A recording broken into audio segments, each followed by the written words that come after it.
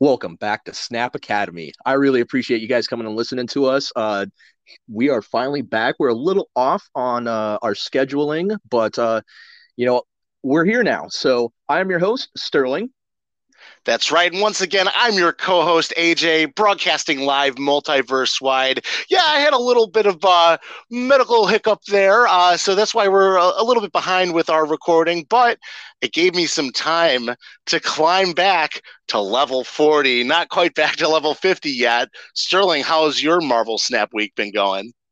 No, I've definitely been enjoying it. My schedule has changed too. I'm working nights, so like it actually gives me a little bit more time to play because with kids at school in the day, I don't have a whole lot to do, so I can actually sit down for a couple hours and do some stuff. So, and I've been playing, posted that video of Cerebro at 2 power, and that's been interesting and fun to play. It's not super powerful, but it is a fun deck.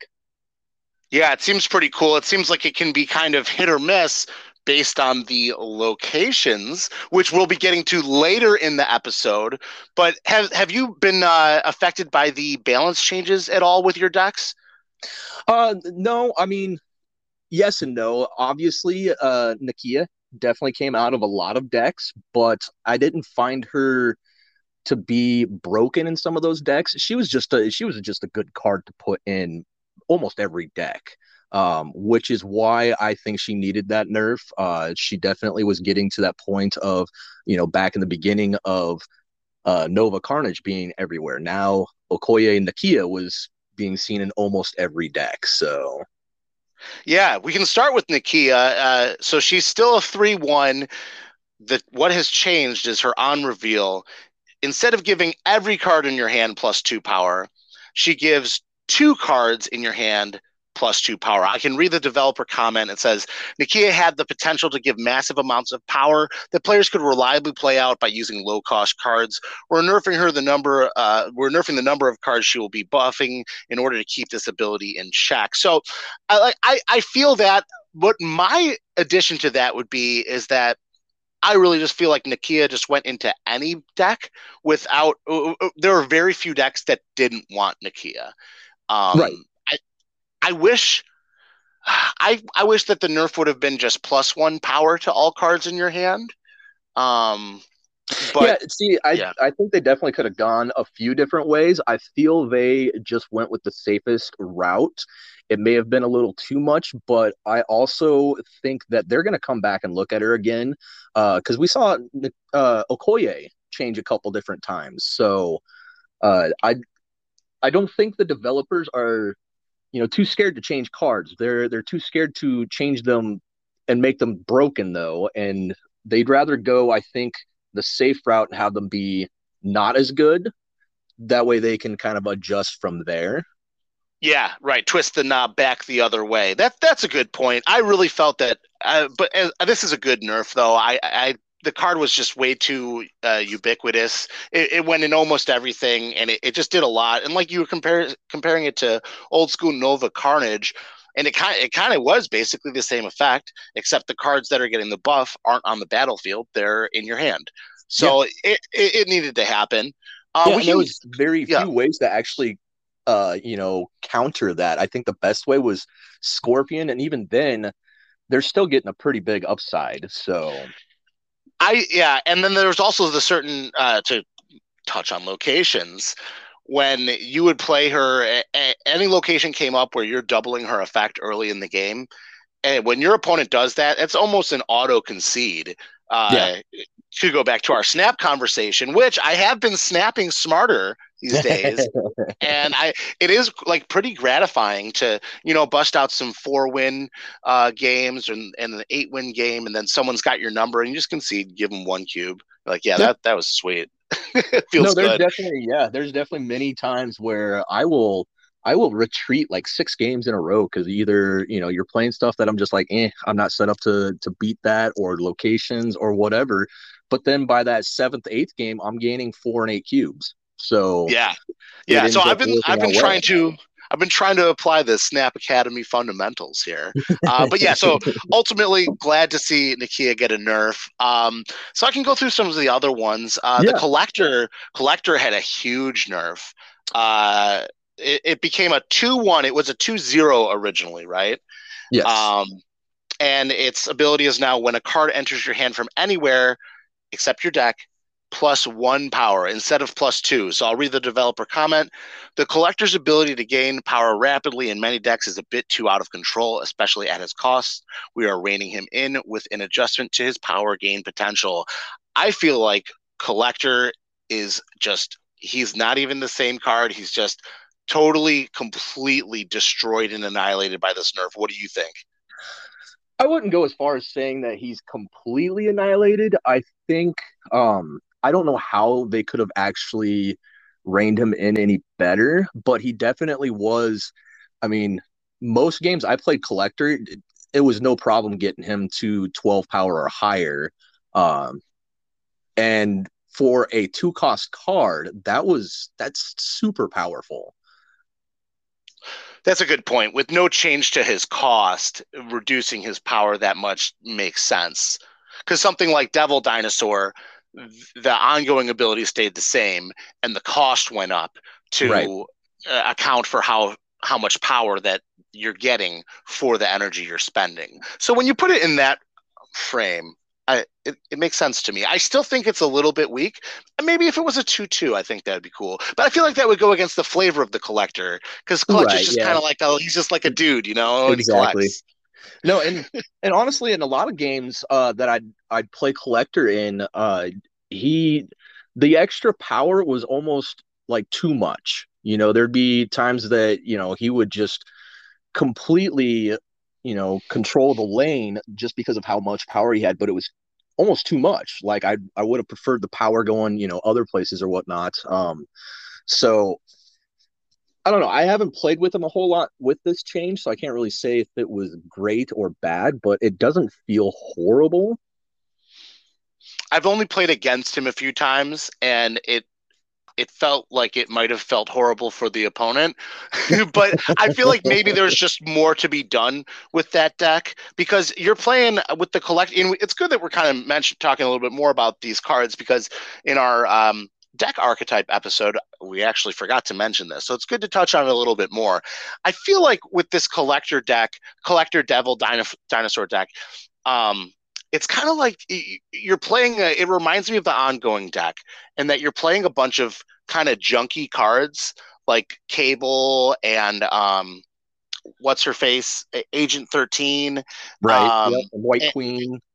yeah, right, right. You're playing all these cards and Sentinel. You're playing all these cards that are just kind of like.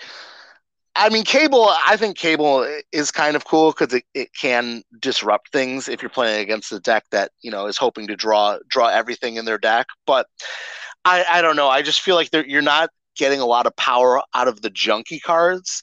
Um, but that compensates for having something as powerful as Devil Dinosaur and Collector. I just feel like this kind of really hurts that deck a lot. Yes. Again, I haven't. That used to be one of the decks I played all the time, but now that I'm getting deeper into Pool 3 and doing like Cerebro stuff, I really haven't touched on Collector in a while. So, uh, but yeah, I could see how those cards probably don't feel as good anymore. Yeah. Speaking of decks and cards that don't feel as good anymore, um, I feel like let's start with Hellcow and then we'll get to Colleen Wing to who kind of like I feel like Colleen Wing was updated as like a response to Hellcow. Um, so Hellcow was originally a 2/6. Now it's become a 4/6. And its ability is still the same, is that when you play it, you discard 2 cards. I'll read the developer comment. Um, Hellcow is clearly a very strong card, so as we considered what direction to take her, we decided to adjust the curve of discard effects and how we cost them. Discarding 2 is now clearly a beneficial effect, so we have moved Hellcow's discard multiple effect up to 4 cost to nerf her. We're also subsequently buffing Swordmaster and Colleen Wing, who we'll talk about in a minute, to 3 and 2 cost respectively to maintain our curve. So really, this has been like a holistic change to the discard deck. And it's interesting that they mentioned the discard multiple. and how they move that up to 4 cost. So in the future, when we see cards that are asking anyone to discard multiple cards, it's not going to be costed less than 4, I think, unless they're really trying to push it. So anyway, this deck, the discard deck is really strong. Speaking also of pool 3 cards, what is your opinion on this Hellcow nerf? I think it's amazing. Like Hellcow for what he did. I mean, like they said, it was very obvious that discarding 2 cards is a benefit, not a downfall. It is something you want to be doing because you're probably going to play a Hela on turn 6. So Yes. yeah, and that's great to see, like, the evolution of the game too, in this aspect that they did not realize, and I don't think anybody truly realized how powerful discard was going to be until they started playing it and playing around with stuff. And yeah, that was, and it still is a really solid deck. But There's just a I lot of think, synergy. yeah, no, it all worked well together. I don't see it near as much anymore now, though. Okay.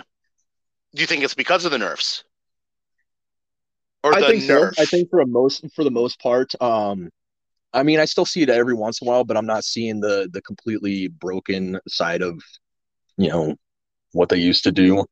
But then again, it might be the levels that we're playing at. I mean, we're ranked 40-ish. We're casual players, so like probably not facing a lot of people that are running that kind of stuff. I don't know. Yeah, if we get a little higher up, we can just touch on the other buffs regarding this. So Colleen Wing, first of all, I don't know who Hellcow is, and I do not at all know who Colleen Wing is as far as Marvel lore goes. Do you know who these people are?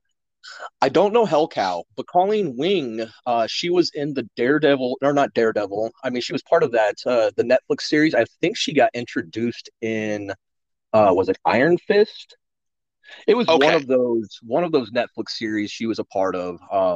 But I still don't know anything about her gotcha. other than she's Okay, like, like a ninja type person. So word. Well, props to Marvel Snap for making us play with the IP that we don't, the fringe IP, because that's good, because then that leaves more room for the super cool stuff. So Colleen went from a 3-5 to a 2-4 to just basically affect that curve of the deck because Hellcow went from a 2 to a 4 cost. And then let's go to Swordmaster, went from a 4-7 to a 3-6.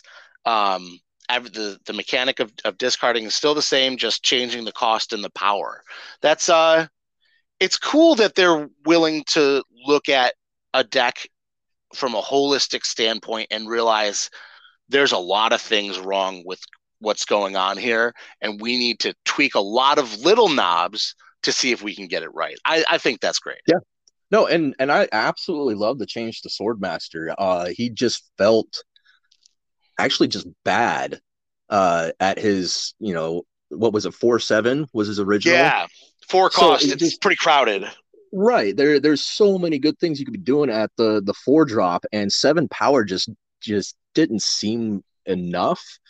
But now at 3 cost and 6 power, I honestly feel he can go in more than just a discard deck now. Okay. Yeah, I Because mean, I mean, we're looking for power. I feel that power is important. It ends up kind of like Maximus being a 3-7. I feel like that card's pretty good, and this isn't that far off. no, and honestly, when I first saw, because like I mentioned, I've been doing a lot of Cerebro stuff. I'm excited to try and get Swordmaster into a 6 power Cerebro deck. Whoa. Yeah, I still need a few other cards. Like Hellcow would be awesome for that kind of deck as well. But I don't have some of the really good 6 powers. Hood, who gives you the demon, that would be great. But yeah, no, that's what I like seeing about changes. I want to see cards be useful and more than just one deck. Right. Yeah. Because that just, because I, to go back to our deck building, conversations, I really feel like in this game, there's the meta decks that you can play, and you can play like shadows of them, depending on or shades of them, depending on what you have in your collection. Or there is so much room for brewing, and like you're saying, if there's a card that can go in more than one deck, that's great. But also, it's good that they kind of pulled it back with Nakia, cards that go in every deck. That's a Right. little too Yep. far. Yeah, So let's I keep hear you. going here. Kingpin.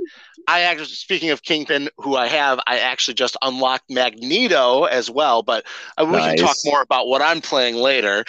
Kingpin has gone to, they changed his text. So he's a 3/4. When a card moves here on turn 6, destroy it. And they said, we believe that this update to Kingpin will make his functionality more clear and give players more flexibility on when to play him and capitalize on his payoff. Previously, it was the next turn, cards that move here are destroyed, right? Right. And there was like some just weird interactions with end of turn and after turn type things. And I think that's where he kind of got a little confusing as to when he was actually going to trigger. Right. So this just makes it very clear. Turn 6, you're going to kill stuff if things move here. Nice, nice. Yeah, it's a pretty sweet card. I think the way to play it previously was to play it on turn 5 anyway. So this is just overall a good like kind of clarification. Yeah. Is this No, a buff or and a nerf? honestly, yeah, I think this is a card that will just wreck the movement deck because as we had talked before in our deck archetype episode where the movement deck is looking to fill the left and middle locations and the end with a Heimdall move. So if you drop a Kingpin there, everything that moves over is gone. Yep, and then he just wins that location by himself. Yeah. Yep. Yeah, I feel like maybe uh the movement deck is like a top tier 2 deck, a top tier pool 2 deck. And after that, once you start encountering pool 3 cards, I feel like it kind of just really falls off. And also maybe I just don't think that once you start understanding what the deck is, and once you start getting access to some of the better strategies, I think movement's just it's too high skill level for such little payoff. Yeah. Yeah. Because honestly, anytime I go back to play the movement deck, I try to play it in a way that people aren't expecting, which banks more on Cloak and Doctor Strange type plays, which does kind of limit your options there towards the end of the game. I guess I don't know. It's something I do want to tweak around with a little bit more. I don't feel like Heimdall is actually the answer anymore in that deck. Right, because everyone knows that it's coming, so you've got to take it to the next level and do some counterintuitive stuff. Right. Yep. Interesting. Yeah, we'll see how that plays out. I hope that maybe some of those cards get buffed. Although I mean it's just in a good spot. There's so much synergy. There are so many cards that like work with it. I just wish that there was something that kind of made it better. And this Kingpin buff definitely definitely makes it Yeah. worse. Yep. So Um, what else we got there? yeah, we I got know there's some other Lizard. cards. Oh Yeah, just a yes. couple. Yeah, went from a 2/4 to a 2/5. That's just great. Yeah. Um, No, I'm still not super impressed with Lizard. I think he's got some easy to play around uh card, but he's also like now you can like bait out maybe people to flood that lane. So yeah, at 2 power or at 2 energy, 5 power, I think it's a good card now. yeah, I was playing my problem with Lizard though is like I was playing it in the ongoing deck, and it kind of just got to the same sort of conclusion that I'm playing a bunch of bad cards to try and get the spectrum ability to pop. Yeah. And this makes him better, but I thought that with having him be like a late 2 drop was the best way to play him because you can really control where your opponents are playing for cards at. You could maybe play him and then drop Professor X on his location to make sure that nobody gets in there. But ultimately, this is good. I still don't think that Lizard is a good card because it's just an ongoing card that goes in a, unfortunately, I think the ongoing deck just like isn't that good. So like it's a synergistic piece that goes in kind of a bad deck that has a drawback, but I mean, I guess this makes it better. And yeah, I don't know. What do you think about Lizard? I mean, like I said, I think he's okay. I did see a streamer, Jeff Hoogland, who actually played a Spectrum ongoing deck, I think, within the last week or so. And yeah, people don't respect Spectrum. Oh yeah. So, I mean, I still think it's, at least from what I watched, I haven't played it myself a whole lot. It looks like a decent enough deck. I But feel like like you said, Spectrum's powerful, but yeah, it's just bad cards. yeah, no, that's the thing. You're just playing, and in his deck, he even was playing Quinjet just for the ongoing, having a one drop, two power ongoing card. So, Yeah, yeah. I I don't mean, have Quinjet, so I hadn't played it in my. Maybe that's the tipping point. Maybe that's the card I was missing. Quinjet to get there. But for real, I mean that's because that's what it is. You're basically playing the same Nova Carnage, Nakia, whatever. Give your team +2 power strat, except you're playing cards like lamentably like Mr. Fantastic or Captain America. Or you know you're just not playing, you're playing armor, so then you're kind of you could be enabling opponent's stuff by limiting your options for destroying stuff. Or I mean, one thing I will say about the deck though with ongoing, that I said before, is that it gives you access to Cosmo, and Cosmo is just mhm. great. Oh yeah, But I wonder if maybe Lizard with Cosmo, like a 2-drop into a 3-drop, this might be pretty nice combo. Something that I haven't really delved into much, but I've been thinking about, is really gaining control, like getting the initiative early so that your stuff reveals first. And then because I feel like that's a whole nother segment of the game that I don't think is touched on as much, and I feel like might have been slept on because of a card like Nakia that incentivizes you to not play early in the game. So if you're playing Lizard on 2, you're going to have 5 power at one of the locations at the start of turn 3.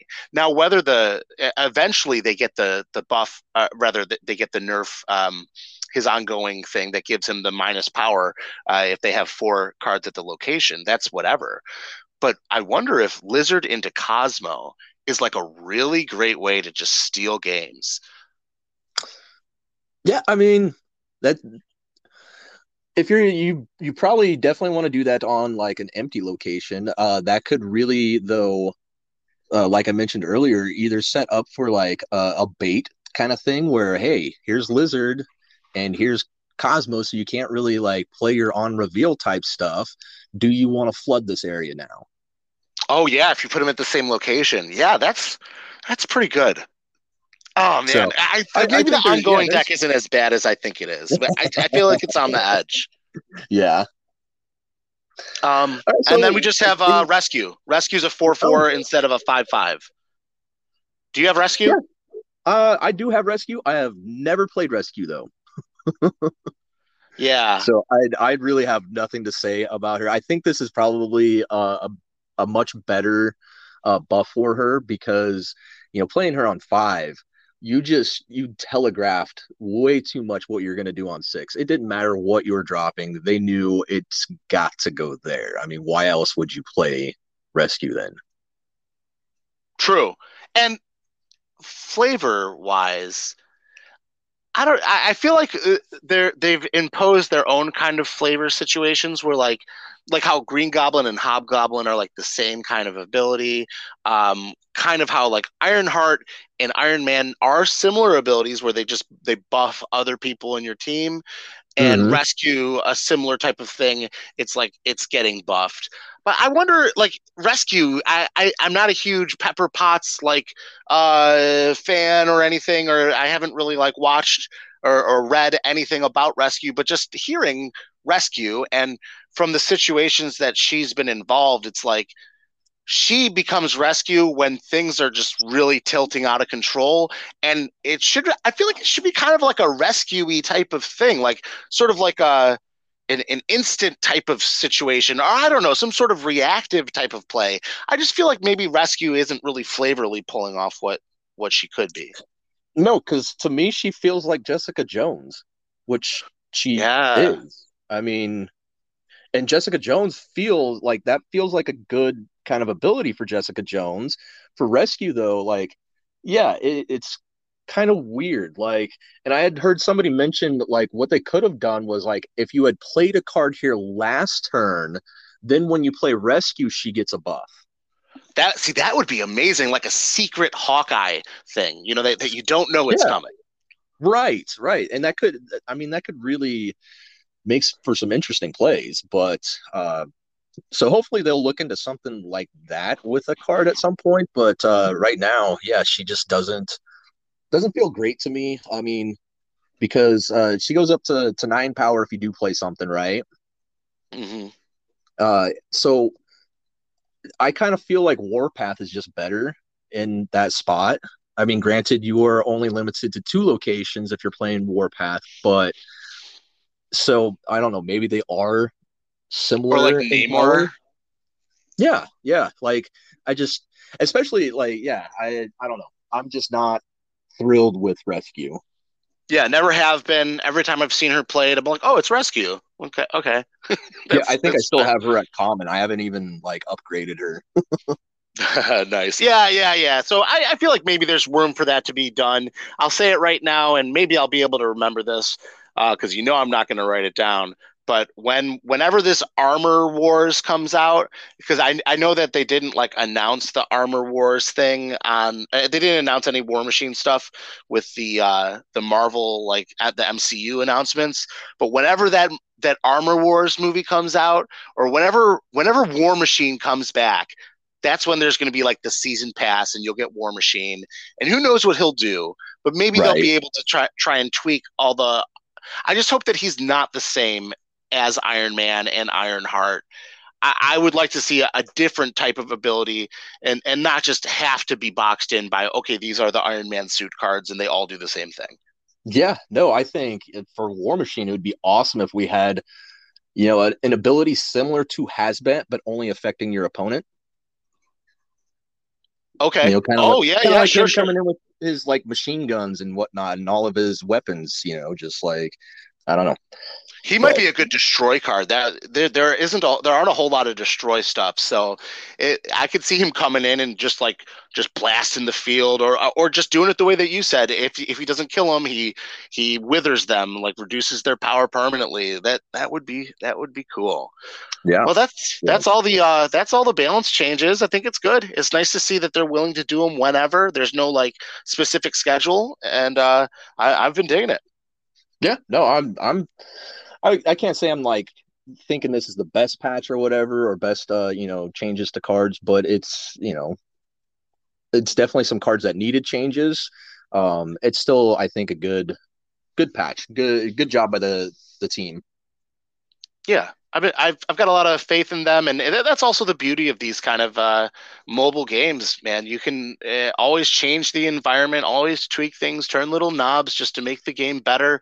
Something that in Magic: The Gathering, when you're printing real cards, you can't do that. And Yeah. there's I actually like that, but also I've grown to really love that aspect of the digital card game, and yeah, I think just more good stuff from the developers here. Right. No, I agree with you. So before we move into the locations, the main thing that we wanted to talk about in this episode, how have you been doing with the season so far? And I know you say you're free to play, but have you changed your mind on that? Do you want to buy the season pass to get the wonderful Daredevil? Oh yeah, let's talk about Daredevil. I don't think that card's good. That card's not good. What does it do? Daredevil might be good. And so I don't know. So I feel like my deck is super sweet right now. Obviously, I'm level 40, so whatever. Although we know it is true that your level, your rank is directly related to the amount of time you're able to spend playing the game. Um, Mr. Negative. This deck is dope. It only gets shut down by Sandman, and if you're playing like, don't even play Sandman. You're messing up, okay?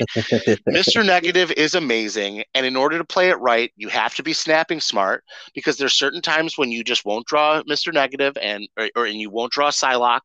Yeah, so everything changed when I unlocked Psylocke. So she's a 2-drop, 1 power. Next turn plus 1 power. So that enables, next turn plus 1 energy.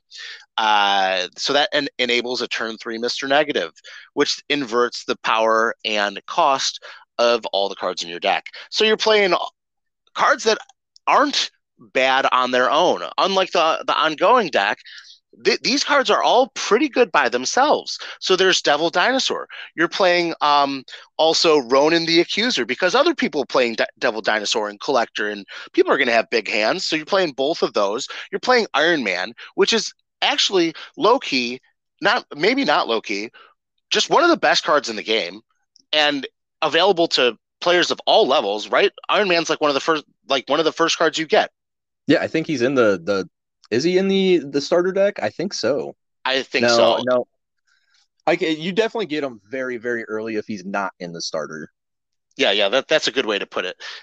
Just in case we're wrong there. But I think it is in the start. And dude, it is just because when you turn it it's good by itself as a 5-cost, 0 power, doubling the power at the location. That's great. But as a 0-cost, 5 power with that same ability, it's disgusting. And then if anything else happens where you're playing locations that copy cards or add copies to your hand. So you're playing Devil Dinosaur, a 0-cost Devil Dinosaur on turn 4, 0-cost 4-power Devil Dinosaur on turn 4. And then you're drawing one into your hand. So what is that location? We'll get to it. We'll get to it. Yep. I can't think of it off the top of my head, but there it is. Cloning Vats. When you play a card here, add a copy to your hand. So that Cloning Vats is cool with low-cost stuff, but with high-cost stuff, it's really hard to play. With 0-cost stuff, it's super easy to play. So, so that's why I'm not sold on Daredevil because when I'm playing, I'm winning the left location. I've got 80 power on the left location. I got 60 power in the middle location, and I got 30 power on the right location. So the only time I've seen Daredevil be good, someone played Professor X. I think that's a sweet combo. Honestly, ever since I started playing Daredevil, like knowing what your opponent does on turn 5 is so powerful. Even if you don't have things like Professor X and Hobgoblin to kind of take advantage of their high risk plays, now you get to know exactly where to play those. But just having that information has definitely led me to either go, yep, I'm snapping here, or it's time to retreat. A lot of the times, that's how my turn fives go with Daredevil anymore. Is I know if I'm going to win or if I'm going to lose as soon as my opponent plays their turn 5. Okay, so if you're snapping smart, then that can be a real benefit. Then I could imagine. Yeah, and I've also had numerous people like they play out their hand and I snap and they're like they retreat before I can even play out my hand because they're like, okay, you saw what I could do. You clearly have the right stuff. So it makes it a little harder, I guess, now to gain those cubes from snapping. But I've also been able to bait people in where I didn't have the greatest play or I only had one play on turn 5, didn't matter what they were going to do, and I snapped anyways just to see if they were wanted to stick around. And again, just that bluffing aspect of the game I think is really fun. Yeah, and that seems like probably one of the more bluffing enabling cards that's been released, because anyone who has been playing the game for any amount of time, when you snap, when you've got Daredevil down, they should know that you probably have a way to beat them. And if not, they're taking a risk that you don't know what you're doing. Yeah. And one of my favorite cards to actually play after a Daredevil on turn 5 is Doc Ock, because a lot of the times players will either play like one card out or they'll fill a whole location so that you can't like lock it down or send a hobgoblin over. Uh, Yeah, but if they're sitting with more than four cards in hand, I usually will play a Doc Ock to a location I'm planning on losing anyways. And that alone, as soon as Doc gets revealed, I've had people retreat on me immediately. because you're going to lose anyway. So you take the rest of their turn six. I take all their cards out of hand, or they're left with one or two cards, so their options aren't the greatest, or they were trying to set up for a big, turn six play, and I just took it away from them. Okay. Okay. Well, I can see that. And I feel like maybe from what you're saying, definitely Daredevil, you're going to want to have access to some higher pool cards to try and take advantage of your opponents. Like having Daredevil and Kingpin, that might work pretty well together to see what your opponent's doing, even though we mentioned that you don't need to have any information to know what the movement deck's doing. But Right, but that still can help you knowing, just information in general is just great. I think you sold me on it because I came into this conversation today thinking I don't like Daredevil. I don't think it's good. I don't know why. I mean, I do know why power. It's potentially a powerful card. I just playing against him in my deck at least.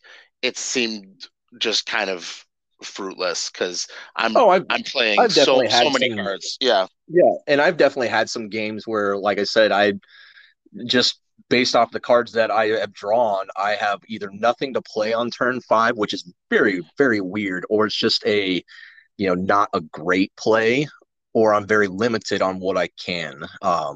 It's happened before, but I think that's more deck composition than anything else, and not like Daredevil not being good. Because he's still good in that scenario. It's just the other cards weren't what you wanted, right? So Yeah, well, and also being a two drop, I think is really good because I don't think there are a lot of just amazing two drops. So to see something that has a pretty good ability like that is nice. I would like to see more powerful cards at two. yeah, and honestly, he is the biggest reason why I think I could run the Cerebro at two power right now. If it wasn't for Daredevil, I don't know if that deck actually could, like, if I could win as many games as I have with it. Right, and you're saying you're getting a benefit from his ability, but also just him being a two power on top of that. That's just that sweet little extra cherry on the top to fill out your twos, is what you're saying with Cerebro, right? Yeah, yeah, because in that Yeah. in that deck in that game, there's many times that like I see what they're doing, and I could either throw down a storm to change a location. I'm running a hobgoblin.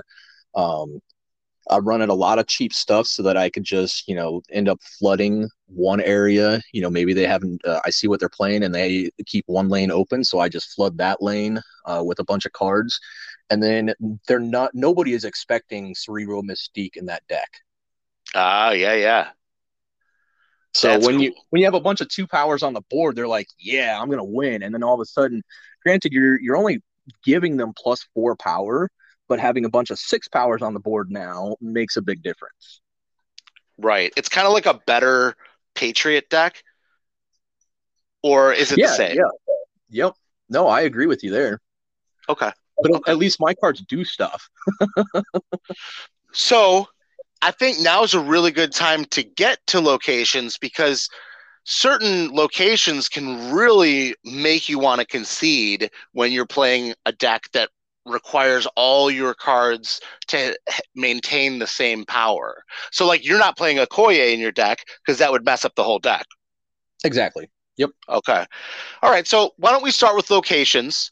And I've got an alphabetical list here. There, before we go into this, there was one that's not listed on this, and that's a brand new one that you did you see it in where did you see this? It was the promotional video that Ben Brode had done for the new season. He was Okay. talking about heroes for hire, um, and just promoting the new season and Daredevil and stuff. And I did see Luke's Bar was a location that got brought up. All it was text on the screen. They didn't show like the actual location, like look or whatever. But it did say that anytime you play a card here, return it to your hand. Maybe the Nakia nerf is preempting that location. Yeah, uh, yeah, that definitely I think is going to be a very, very interesting location to play. Um, because there's a ton of stuff I would love to just throw down in a location and be able to bounce it right back to my hand. And um, I think Beast and Falcon are gonna be really good when that location comes out too. They're already a fun deck to play, so Yeah, getting benefits from a lot of the on reveal effects, and then returning cards to your hand. And also, I've noticed playing against those kind of decks, um, they can bait your opponent. They can bait you into overplaying to a location, thinking that your opponent won't be able to add more power there, and then boop, they pull everybody back, and now they've got a clean location, and you've got a full location, and you've got 9 power, and you know that they're just going to be able to take it from you. So that's interesting, and it's kind of like a location that would destroy, or kind of like a danger room or a death's domain, which we'll get to, where it's at least that effect, but might have some sort of ability to abuse it. Like for me, with my Mr. Negative deck, if I had a 0 power, or sorry, a 0 cost 3 power Ironheart, I'd play it at that location, give everybody +2 power, return it to my hand, play it again next turn, because you are still limited by the energy that you have. So, like the cloning vats, this ability becomes harder to abuse the higher cost the cards get. right, right. But to be able to like we talked about, the on reveal stuff, like throwing down, if you can cheat out like a Doctor Doom, super early, getting, Doom bots and then being able to do it again. I know there's other ways of, being able to do that similar, but now with, this kind of location, I just think that it's going to be fun. It's going to be interesting to see what people come up with. And locations really are, they're the spice of the game. They're the little RNG that doesn't feel that bad like RNG normally does, that makes the game interesting and makes every game actually take brain power to play. So that's great. So how about we do this? We're going to go through the locations. I'm going to read them. I'll say my opinion on the location, then you'll say your opinion. Some we might go back and forth and talk about for a minute. Some we might just go over and not come back to them. Yep, sounds good. All right, so Asgard. At the end of turn 4, whoever is winning here draws 2 cards. So I think that's good. I like having access to that in my Mr. Negative deck, because if I can draw more cards, then I can make more plays because all my cards cost 0. My thought is sometimes you can get baited into playing there. What do you think? Yeah, it's definitely, I think, a location that's worth fighting over. But yes, you do have to be, I think, aware of putting too much down, because after you get the effect, it becomes a blank location then after turn 4. Mm-hmm. So what I absolutely love doing though, just because I've been playing these kind of cards a lot, but to play out like a Storm or a Scarlet Witch on that location. Especially if they have already put down a couple cards and they're like, yeah, I'm going to get some cards out of this. I'm like, yeah, let's just change it. Yeah, that is huge. Changing that location, so that's something we might come back to and think about with a lot of locations, is how bad is it for you if you've overcommitted and then the location changes? So that's definitely something to think about. Atlantis, if you have only 1 card here, it has +5 power, like it says in the banner when it's the featured location. It's a good place for Namor. That's about it. That's really it. Throw down your biggest card, and you get +5 power. So yeah, not much or really... Professor Exit and just hope that they don't play something in time. Avengers Compound. On turn 5, all cards must be played here. So that card, that location, I feel like is cool. It's something to keep in mind, though, is that it can kind of lock you out of the game if you're dealing with another location, such as Bifrost that we're getting to. The Bifrost after turn 4, move all cards one location to the right. I've had situations where I haven't been able to play to Avengers Compound because Bifrost moved me or other things have happened. Sterling, let me hear what you got to say about Avengers Compound making you play cards on turn 5, and feel free to touch on Bifrost too. Yeah, no, that's it definitely is a location you have to be aware of and think about the moment you see it, the moment it comes out, because yes, your turn 5 now is basically determined. So if again you can't like change the location with one of your cards, you have to play there. And yeah, I've been locked out numerous times by Spider-Man. Oh, yeah. And then you just don't get a turn 5. Yep, you don't get to do anything like, and that hurts. That's basically a time to retreat though. So Right, right. Okay, yeah, no, that I hadn't thought about that. That is good because there's other cards that can make it so that you can't even, or like your opponent fills up your location with debris and with Hobgoblin and Green Goblin, and then you only have one slot to play something on turn 5, and maybe that's not really what you want to do. So right, yeah, that's like you said, it's something that when it gets revealed, you need to keep your eye on it and know yeah, that it's there. have a plan Um, for it, know what you're gonna do. that said, Bifrost, we're only skipping one. We'll backtrack after this. Bifrost, while you do need to be aware of it and its interactions with other locations, I feel like it's not as bad and annoying as I thought it was when it was revealed. Yeah, it's interesting to try and play around too. Because I know this was before the Kingpin nerf that he was played a lot when Bifrost was a featured location. Oh, yeah, that's devastating. So now though, I do like how that change to Kingpin doesn't Oh give yeah, you it an doesn't auto affect it win. anymore. Yeah, Yeah, yeah, good point. so that's nice. It's a good location to reveal for the movement deck because I think as we talked before, movement is always going to the left with most of their cards. This actually pulls things to the right, so that's kind of nice. Yeah, it makes you think a little bit more about the game, and but I don't think it's not something to concede over or worry too much about, but definitely keep in mind the interaction with other stuff, such as Avengers Compound. Um, we skipped over Baxter Building, and that is whoever's winning this location gets +3 power at the others. That's, again, just something that you need to keep in mind when you're playing. It's easy to forget about these things and be like, oh my God, I actually lost. Oh, yeah, my opponent Yeah, won the Baxter Building. right. And that's where, yeah, I feel Baxter Building is one of those locations that is worth fighting over. But again, don't overcommit. But it's not horrible to overcommit, I guess, to Baxter Building because you're getting that benefit on your other locations.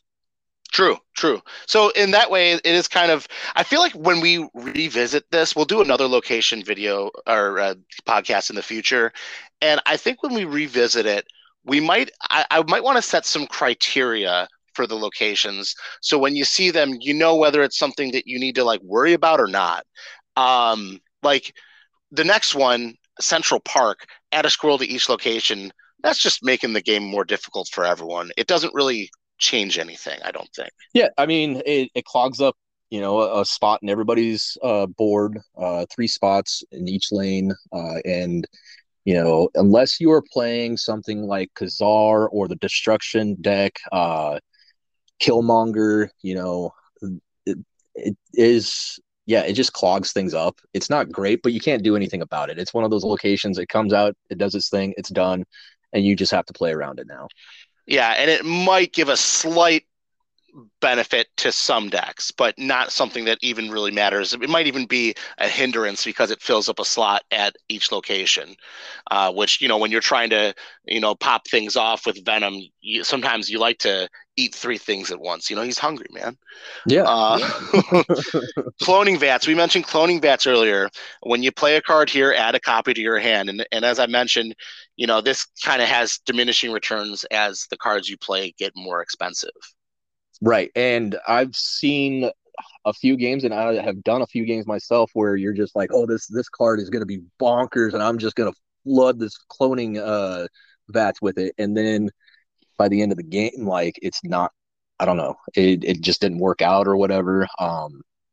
Yeah, you're just unable to So play the cards because you just don't have the energy to play it. I feel like the best benefit I've gotten from it is when I'm playing Devil Dinosaur, and the only thing I'm getting is replacing the card in my hand so Devil Dinosaur stays big. yeah, no, my favorite one that I've gotten so far was my Deadpool deck, and I had Forge in hand, so I was able to play out Forge, and then I just spammed Deadpool onto there and played Killmonger and killed like four Deadpools, and now I'm able to play the Deadpools back out. So that Yes, one did get pretty so busted. right, and right, depending on what you have in your deck, you might be able to take advantage of it. That's something where the movement deck really would get a benefit from because they play Hulkbuster, and when Hulkbuster merges with a card, it merges before um, it gets returned to your hand, or rather, a copy gets added to your hand. So Right. you play it. So you play something first, then you play the Hulkbuster on it. Like say you play Multiple Man, and then you play Hulkbuster on it. Then you're returning a Multiple Man that has 7 power. So, or Yes. you're Yep. creating a Multiple Man that has 7 powers. So that can be good, but yeah, diminishing returns. Right. Um, Yep. Crimson Cosmos, 1, 2, and 3 cards can't be played here. Pretty much just like a basic location, just the basic flavor of Marvel Snap here, I think. Yeah, and I mean, I've definitely had times where it's like, okay, I can't play to this location because my entire deck is 3 costs or less. And then there's been other times where I'm playing a deck that I'm like, yeah, I don't. I think I have one cost in here, and that's it. So it's a hit or miss kind of location depending on the deck that you're playing. Yeah, exactly. Um, just something that you've got to play around, just the normal terrain of Marvel Snap. It's cool. Daily Bugle. I don't even know if I've ever seen that. It says get a copy of a card in your opponent's hand. I'm reading off a list that isn't like Oh, official. that yeah, I don't think that one has been introduced in the game yet. I Yeah, don't so recall ever seeing it. I don't know what that is. So that may or may not be an actual thing. Obviously, Daily Bugle will be a location, I'm assuming, and that sounds right. But get a copy of a card in your opponent's hand doesn't really sound like the right wording. So maybe it's like from a document or from like the Discord that we haven't read yet or something like that. But that sounds cool. It's just like we'll get to another one where you just get a random card to your hand. Just an interesting thing, but could Yep. give you some information. But I don't know. I haven't seen it. I don't know if it's official, so we don't need to spend too much time on it. Okay. Yep. Um, Danger Room. Cards played here have a 25% chance to be destroyed. Classic RNG Marvel Snap location. Yep. No, I honestly, I take the chance every time with that location because I figure if it survives, awesome. Now I have to. My opponent is pretty much forced to try it as well and hope that the RNG is on their side too. Um, I don't play it like my big 6 power or 6 cost type cards. My big win cards don't get played there though because I don't want to take that chance. Right. Right, exactly. Because then you just auto lose. Yep. But I love like throwing down an armor or something like that.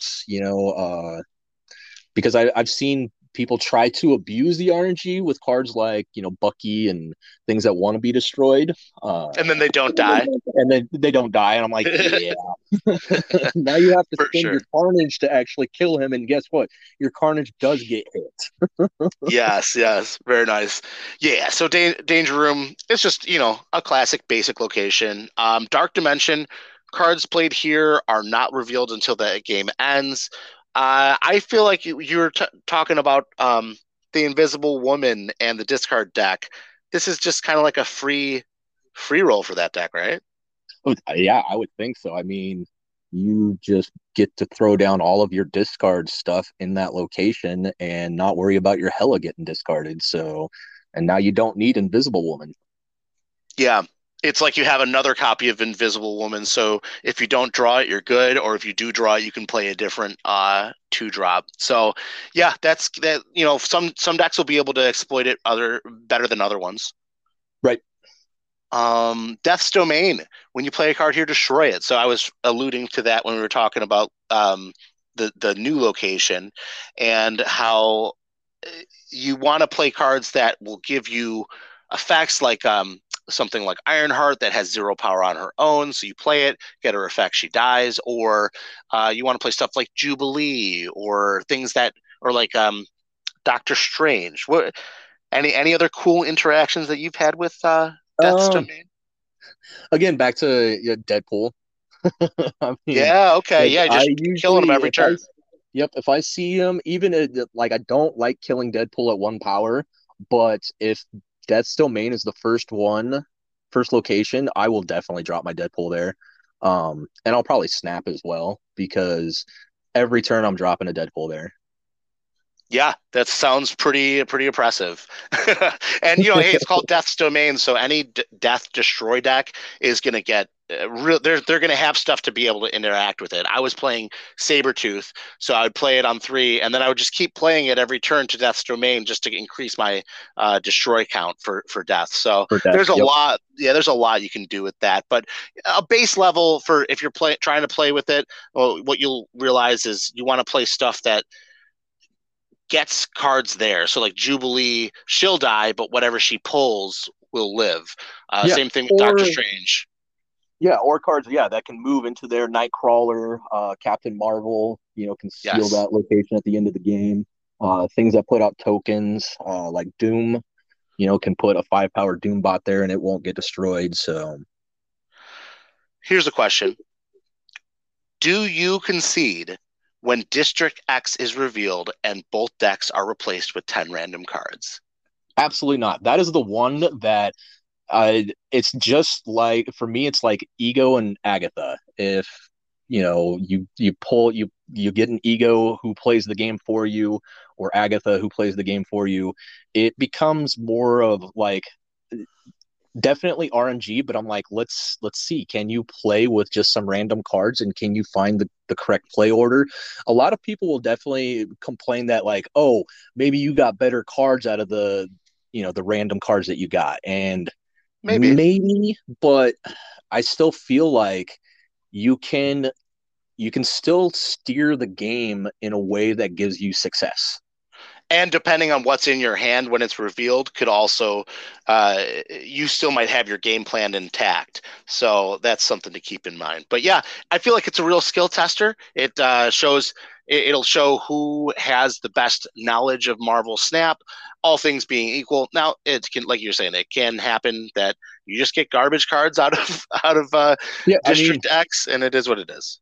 yeah, I could have gotten, some of the most powerful cards, but if they were all like 6 drops and I'm not able to play anything early game, it doesn't matter. You got a bunch of like early stuff. Yeah, it can feel bad sometimes, but I don't take those kind of games too, serious. They're more for fun, and that's why I like to snap on those kind of locations. That's a good Probably point. not Like, smart, don't but Yeah, but at least you're not like tripping whether you win or lose because it's actually kind of a lot of it's sort of out of your control, but also not really. But you can't really feel bad either way. So I feel that it's kind of like it's like a feel good moment. It's like okay, I get to play some, and it's also fun at the start when you're starting because you get to see a lot of new cards. yeah, exactly. So that is District X, X, not Xed like it was previously an X. Dream Dimension on turn 5 cards cost 1 more. Just something to keep in mind. It depends on your deck composition if it matters or not. Yeah, not a big deal. Yep. Elysium cards cost 1 less. This is something I think you need to know. Is your deck or your opponent's deck better when everything costs 1 less? Because you might think your deck is super sweet when everything costs less, but your opponent's deck might be even better. Right, but just because everything costs 1 less doesn't necessarily mean you have to play everything out if you can. I've seen that happen before where, it gets revealed turn 1 and they play like a 2 drop, and then on turn 3 they just flood the board with their hand, and I'm like, you have just now given me all the information I need.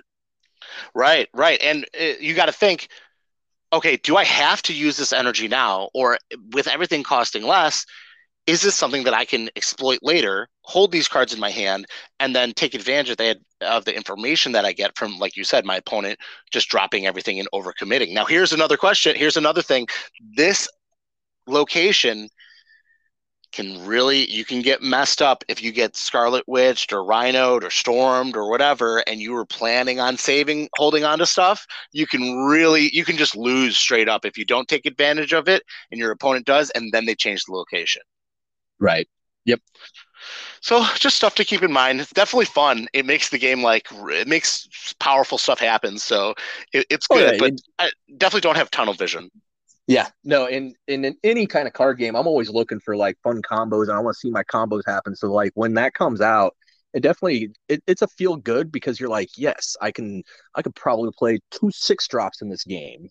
So hell yeah, it's just fun. No doubt. Grand Central, at the end of turn 5, put a card from each player's hand here. I feel like my primary mode of interaction with this location is I fill it up so I control what happens, or I have so much cool stuff in my hand that it doesn't matter, and I leave it open and just make sure that it's not something that totally screws my game plan. Because if you're playing the wrong deck and something gets played somewhere turn 5, it could, like, I'm sure your Deadpool deck, that might have some stuff that you don't want to just be thrown willy-nilly all over the board. Right, and like you said, it's you kind of have to think of how you can control it now. So do you fill out all spots so that nothing can get played there, or do you kind of craft your hand in a way that you don't care what gets drawn from it, it's still going to be good. Yeah, yeah. So that's just something that you gotta remember. You gotta remember it's there though, because also if you can only benefit from it, if you make it so that if you fill up that location and don't get the benefit from the free play, you could just lose the game from that. But by your opponent having the opportunity to play another card and you don't. Right. Yeah. So again, knowing your Yeah. deck and knowing the deck that your opponent is probably playing, it's just like any card game. You just got to be aware of what could potentially happen. Very important. Hala. At the end of turn 4, destroy all cards controlled by the player losing here. So I feel like easy mode for this location is don't play anything there until after turn 4. Right. But now you're kind of like giving up that location, Right. which because on turn 5 and 6, what are you going to play there really? Unless you do have a plan for that. It is a fun location though to like to see who's actually going to win. And I've had numerous games too where like I don't play anything, and then on turn 4 I'll play like 3 or 4 cards there, and thinking that if they play something there too, I'm gonna win, and it does happen. It does happen sometimes. So It is one of the more interactive skill testing locations in the game. There are times when you need to know, okay, I can't play here, or okay, it's good to play here, because if you make that mistake and you drop 3 things and your opponent also drops 3 things, you've just lost the game. So it definitely it takes a lot of knowledge to play around it. That's why if you're listening to this and you're new, easy mode, just skip it. I feel like a lot of the opponents I play against just don't play anything there until yeah, after it pops. or play stuff there that isn't going to either they want to get destroyed like Bucky, or Yeah, cards that it's not going to lose you the game if they do get destroyed. So you can throw down like, depending on what you're playing, like early game, you could throw like an Iceman down, so that you're also disrupting them. And if it gets destroyed, oh well, because it probably isn't super important for you to keep that 2 power on the board, depending on your deck, though. yeah, yeah. So it's definitely a fun location, and it takes there's a low barrier to entry, but I feel like there's a high level of experience and skill. There's a high cap on like what you can get out of it. So definitely one to keep your eye on. Hellfire Club, 1 cost cards can't be played here. Just a standard, normal Marvel Snap location. Yeah, no big deal about that one. Anymore, I haven't seen, unless they're playing, Kazar, or they're still early into the, pool 1 and 2. Not a lot of people are playing as many 1 drops anymore. Yeah. Yeah, it's not that big of a deal. If it hurts your deck, it hurts it. But even then, you can still put Kazar to that location. You still might have a couple cards that you can play there anyway.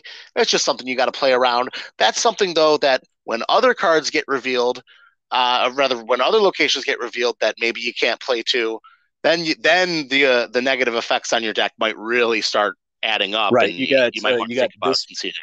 Yeah, yeah. If you have Crimson and Hellfire out, yeah, that could be really bad for a deck. Yes. And then Hell's Kitchen, draw one cost card from your deck. Yeah, sure. It's cool. It's cool for anyone who's playing one drops. And other than that, Yeah. it's just whatever. So now, yeah, with this location being in the system now, I think it is important. Like I just mentioned, not too many people are running many one drops anymore, but you still want to run at least one drop in most of your decks because of this location. That way you can filter it out and have now you're playing, anything that filters your deck is going to be great. So, I hadn't thought about that. That's definitely a good consideration. I like that. Because yeah. even if you're not even playing, it can be like it's like you're playing two America Chavez. Because even in my ongoing deck, or not my ongoing deck, my Mr. Negative deck, I play America Chavez, even though when I draw it, it's going to be a 9 cost 6 power card. I'm just using it to make the deck smaller. So Right. Yep. Yep. that's it's like another way to get that same kind of effect. That's good. All right, Isle of Silence. Ongoing effects are disabled here. Just you gotta know that that it exists. It's something that can be super punishing if you have a Devil Dinosaur and Scarlet Witch happens to change the location to that. That's another reason why I feel like I've had situations where I'm playing Scarlet Witch on a location and I'm screwing my own team. So I've been bummed. I've had that feel bad, but yeah, just ongoing effects are disabled. Just something to keep in mind. Not a big Yep. deal. Yep. Yeah, I think they have versions of that location for all the effects. There's a on reveal isn't done here. And then we Yeah. also, so yeah, it's just great that they do that kind of stuff. So Yeah, just a basic location. Jotunheim, after each turn, cards here lose 1 power. I thought that was going to be a big deal, but it's basically just wait till turn 5 to play there and you're fine. yeah, and honestly, I've seen it kind of confused me the first time I saw somebody do it, but like on turn one that got revealed, and then they played something there. I think it was a Squirrel Girl, and I was like, that's odd. And then they played something else there again, and then they played something. Oh, I know what it was. They ended up playing Killmonger and killed a ton of stuff, and it ended up being a wave or a death deck.